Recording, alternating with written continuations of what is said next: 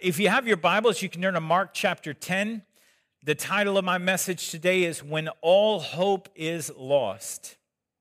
And when all hope is lost. In Houston, there never seems to be a shortage of beggars and panhandlers. And if they're not near your neighborhood yet, just give it time. I've seen a really short panhandler dress up like a leprechaun every time we get near St. Patrick's Day. And when we're near Christmas, he dresses up like one of Santa's elves. I've seen some get very creative with their signs. One guy had a sign that said, "Dad killed by ninjas, need money for karate lessons." Some of them are a little less creative and say just traveling. And yet they stay on the same corner for 2 months, which leads me to believe either they're not really traveling or they're really bad at traveling. When you see a beggar, when you see a panhandler, how do you respond? What's your gut reaction? Do you assume they'll spend the money carelessly?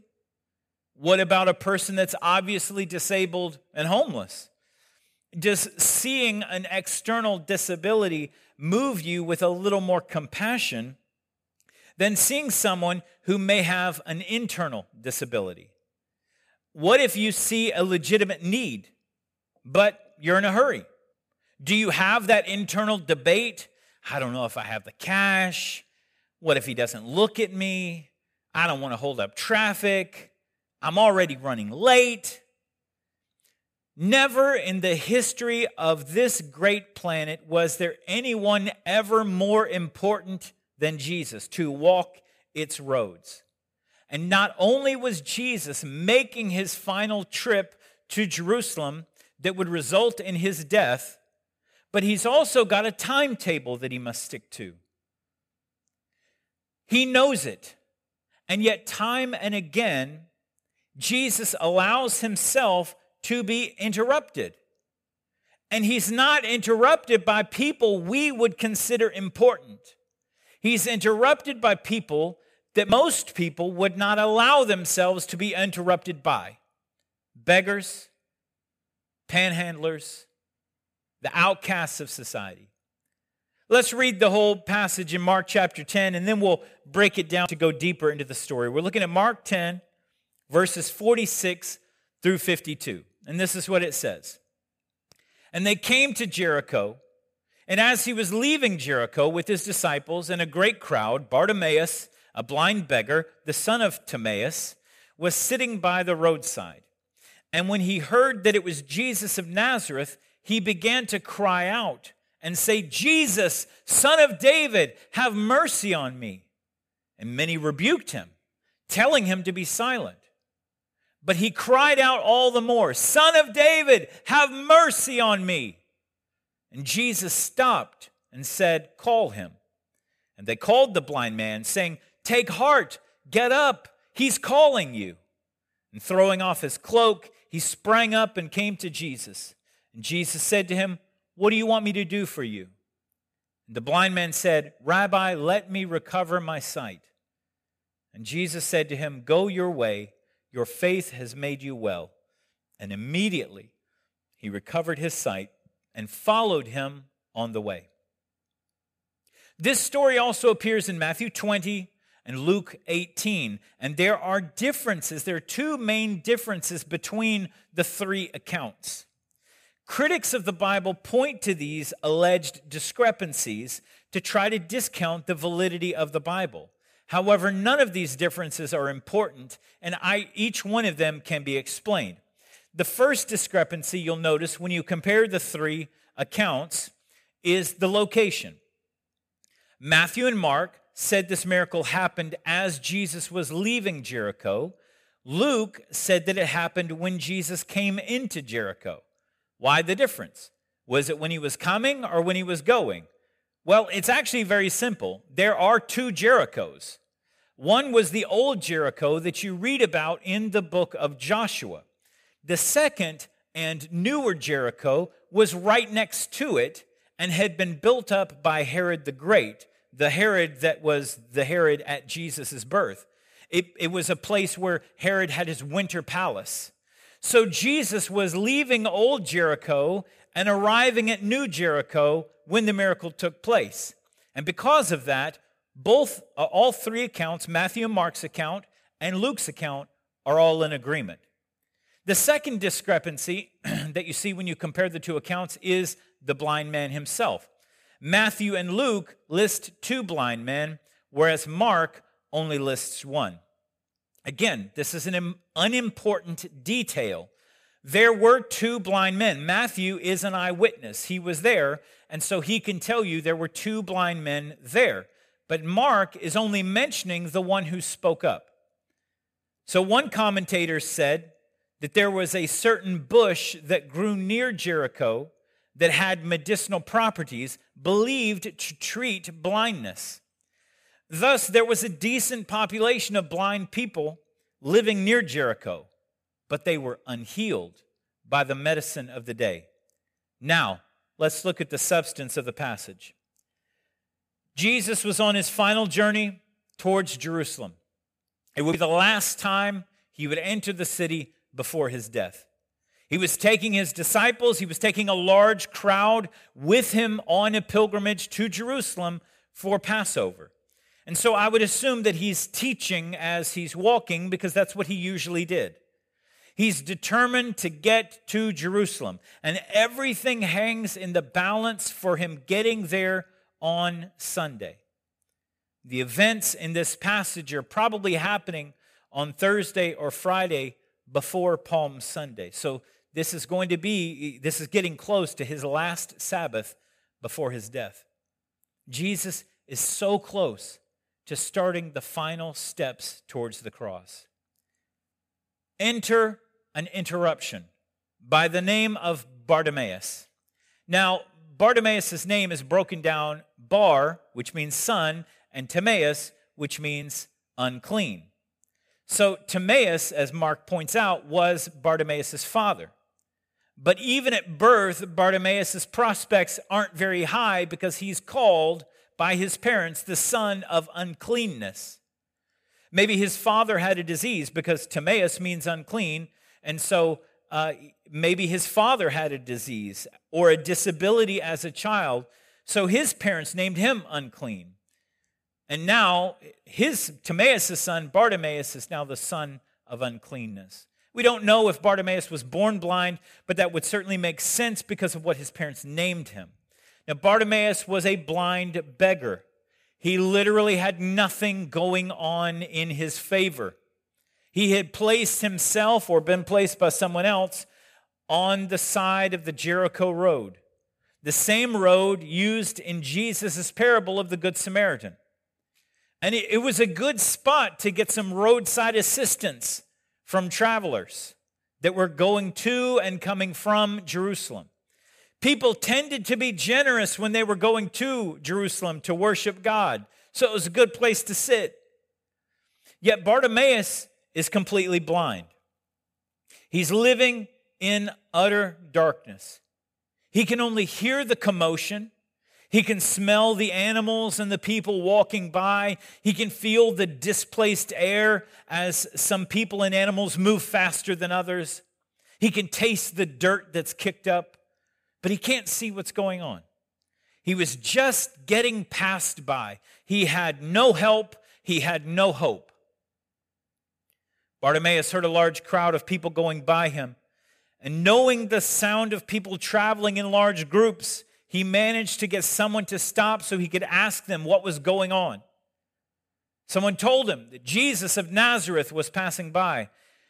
And this was a critical moment for Bartimaeus, which he seized, and some of us do not. When we sense that God is on the move, often we think, oh, God's too busy for me. My need's not important enough to ask him about. He's busy curing somebody's cancer. I can't bother him with this little issue.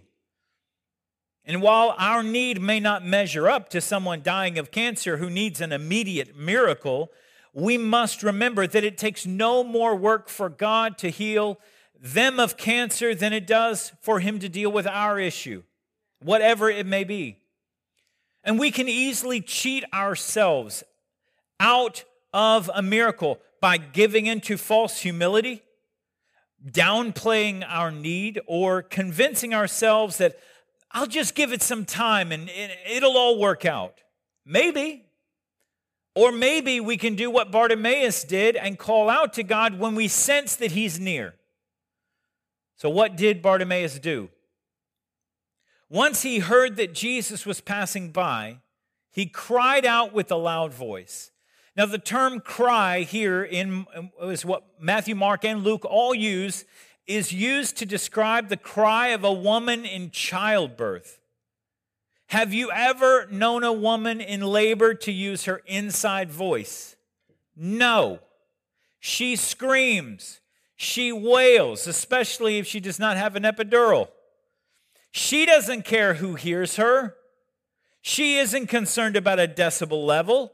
She's only concerned with the amount of desperation that she's in. So too was Bartimaeus. He cried out and yelled, Jesus, Son of David, have mercy on me. And by using the title Son of David, Bartimaeus acknowledged his faith that Jesus was the Messiah. He expressed his faith loudly and for many people to hear. Somewhere along the way, word had gotten to this blind man that Jesus was a miracle worker. And if he managed to pass by, Bartimaeus should do everything possible to get Jesus' attention. But linger on the phrase that Bartimaeus used for a moment. Have mercy on me. Have compassion on me. Help this afflicted one. Help this wretched one. Jesus, I've heard that you've done it for others. I've heard stories about you, Jesus. I've heard stories how you've healed lepers, raised dead men to life, and you've restored hearing to the deaf. I've also heard about how you restored sight to the blind. And Jesus, since you are the Son of David, since you are the Messiah, would you look my way and have mercy on me? But the louder Bartimaeus got, the louder the crowd got. They rebuked him, and they sternly told him to be quiet. They were trying to hear Jesus, and Bartimaeus was trying to get Jesus to hear him. He needed a miracle, and that was obvious to everyone around. He's sitting at the Jericho Road, blind, with his cloak spread out, collecting money from passersby. And yet when he started yelling for Jesus' attention, the disciples and the people in the crowd shushed him because he was an interruption. For them, it was more important to hear Jesus than for this man to get his miracle.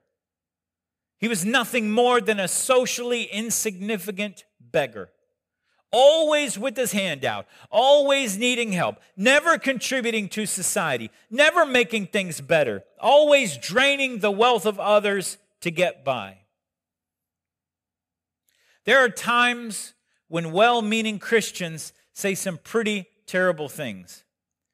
They say things like, well, you should just accept the fact that you'll never have a child.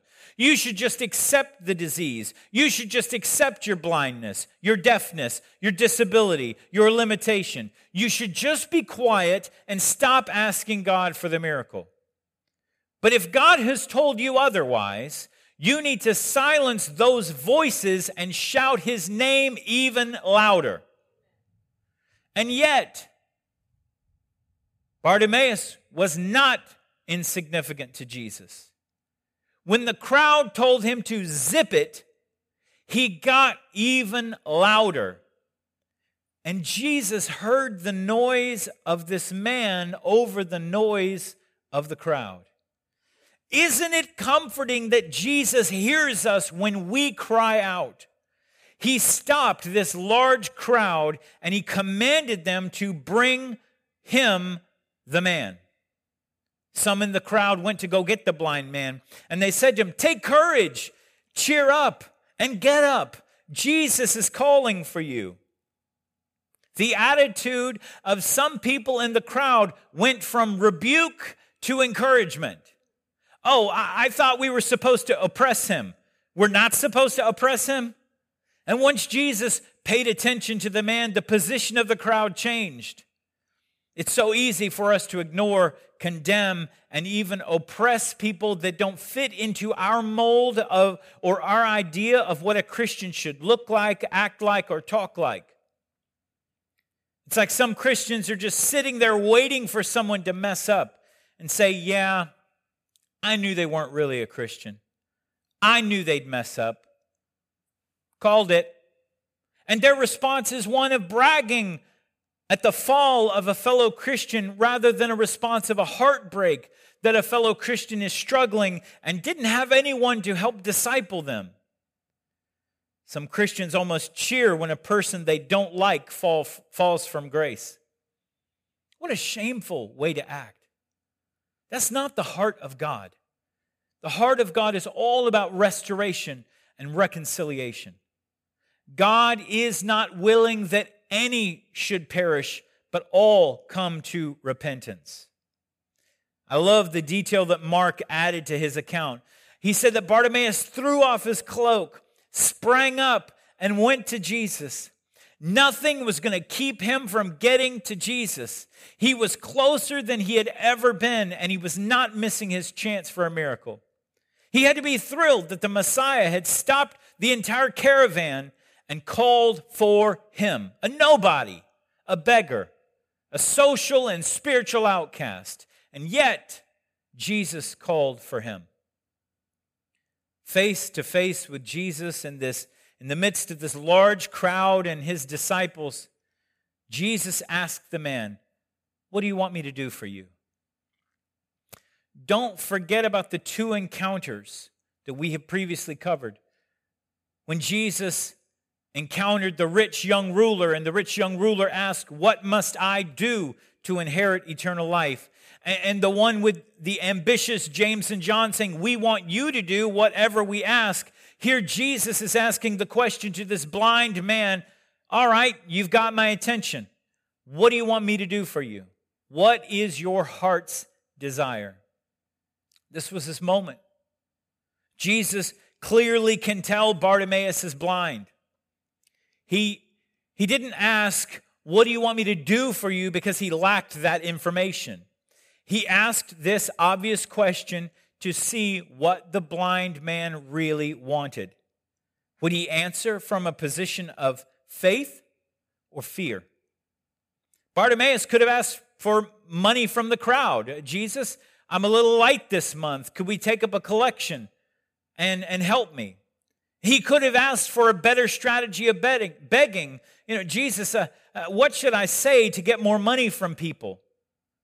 And while we think that might be a little humorous, we do that sometimes.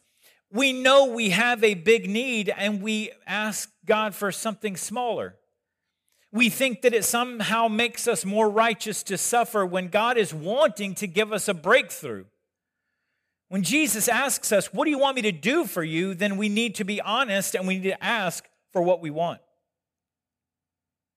If it's according to his will, if it's something that he's given us a desire for, we don't have to worry about a no answer.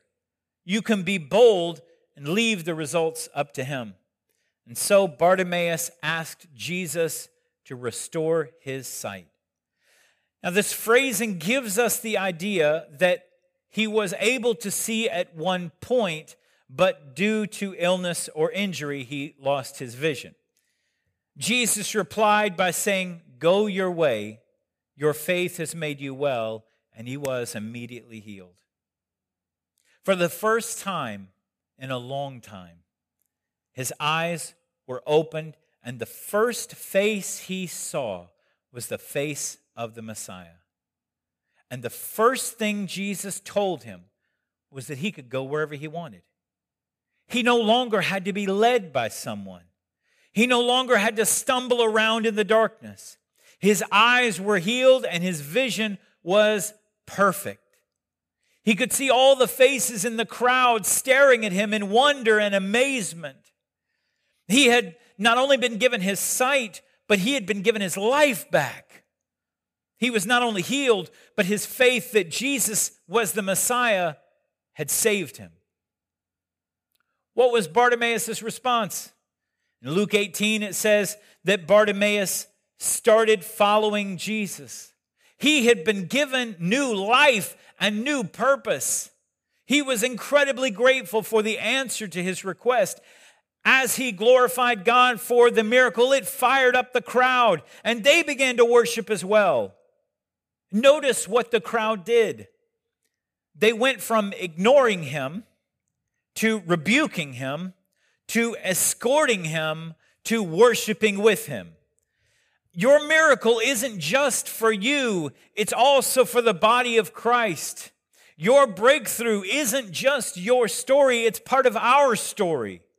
When one member of the body weeps, we all weep. And when one member of the body rejoices, we all rejoice. I came across something that I thought was very profound. It's from John Corson's commentary on Mark chapter 10, and I wanted to share it with you. Bartimaeus heard that Jesus had come to Jericho. Now, the name Jesus is the Greek transliteration of the Jewish name Joshua. So it was actually Joshua who came to Jericho that day. Thousands of years previously, another Joshua had come into the city of Jericho, not for salvation, but for destruction. For it was his job to bring the people of God into the promised land. And here, standing with Bartimaeus, was Joshua, whose job it was to bring the people of God into the land of promise, not physically, but eternally, to bring mankind to heaven. As the feet of the priests and Levites touched the water, the Jordan River parted, and Joshua entered the promised land to begin his ministry. Jesus also entered his ministry in the Jordan River when he was baptized at the age of 30. The water didn't part, but the heavens were open, and the Holy Spirit descended in the form of a dove, and the Father declared, "This is my beloved Son, in whom I am well pleased." Joshua's ministry was preceded by Moses, who prepared the people in the wilderness as he gave them the law. Jesus' ministry was preceded by a prophet of the wilderness named John the Baptist, who preached repentance, and Jesus became the fulfillment of the law. When Jesus came to Jericho, he came not as a destroyer of the city, but a healer of one last blind man.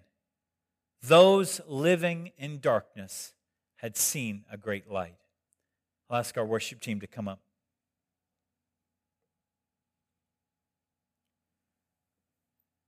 On his way into Jerusalem, under a strict timetable of events that had to take place on certain days at certain times, Jesus still stopped. With a huge crowd around him, he took time and he ministered to this blind beggar. No need was ever too great or too small for Jesus. No person was too much of an interruption to him.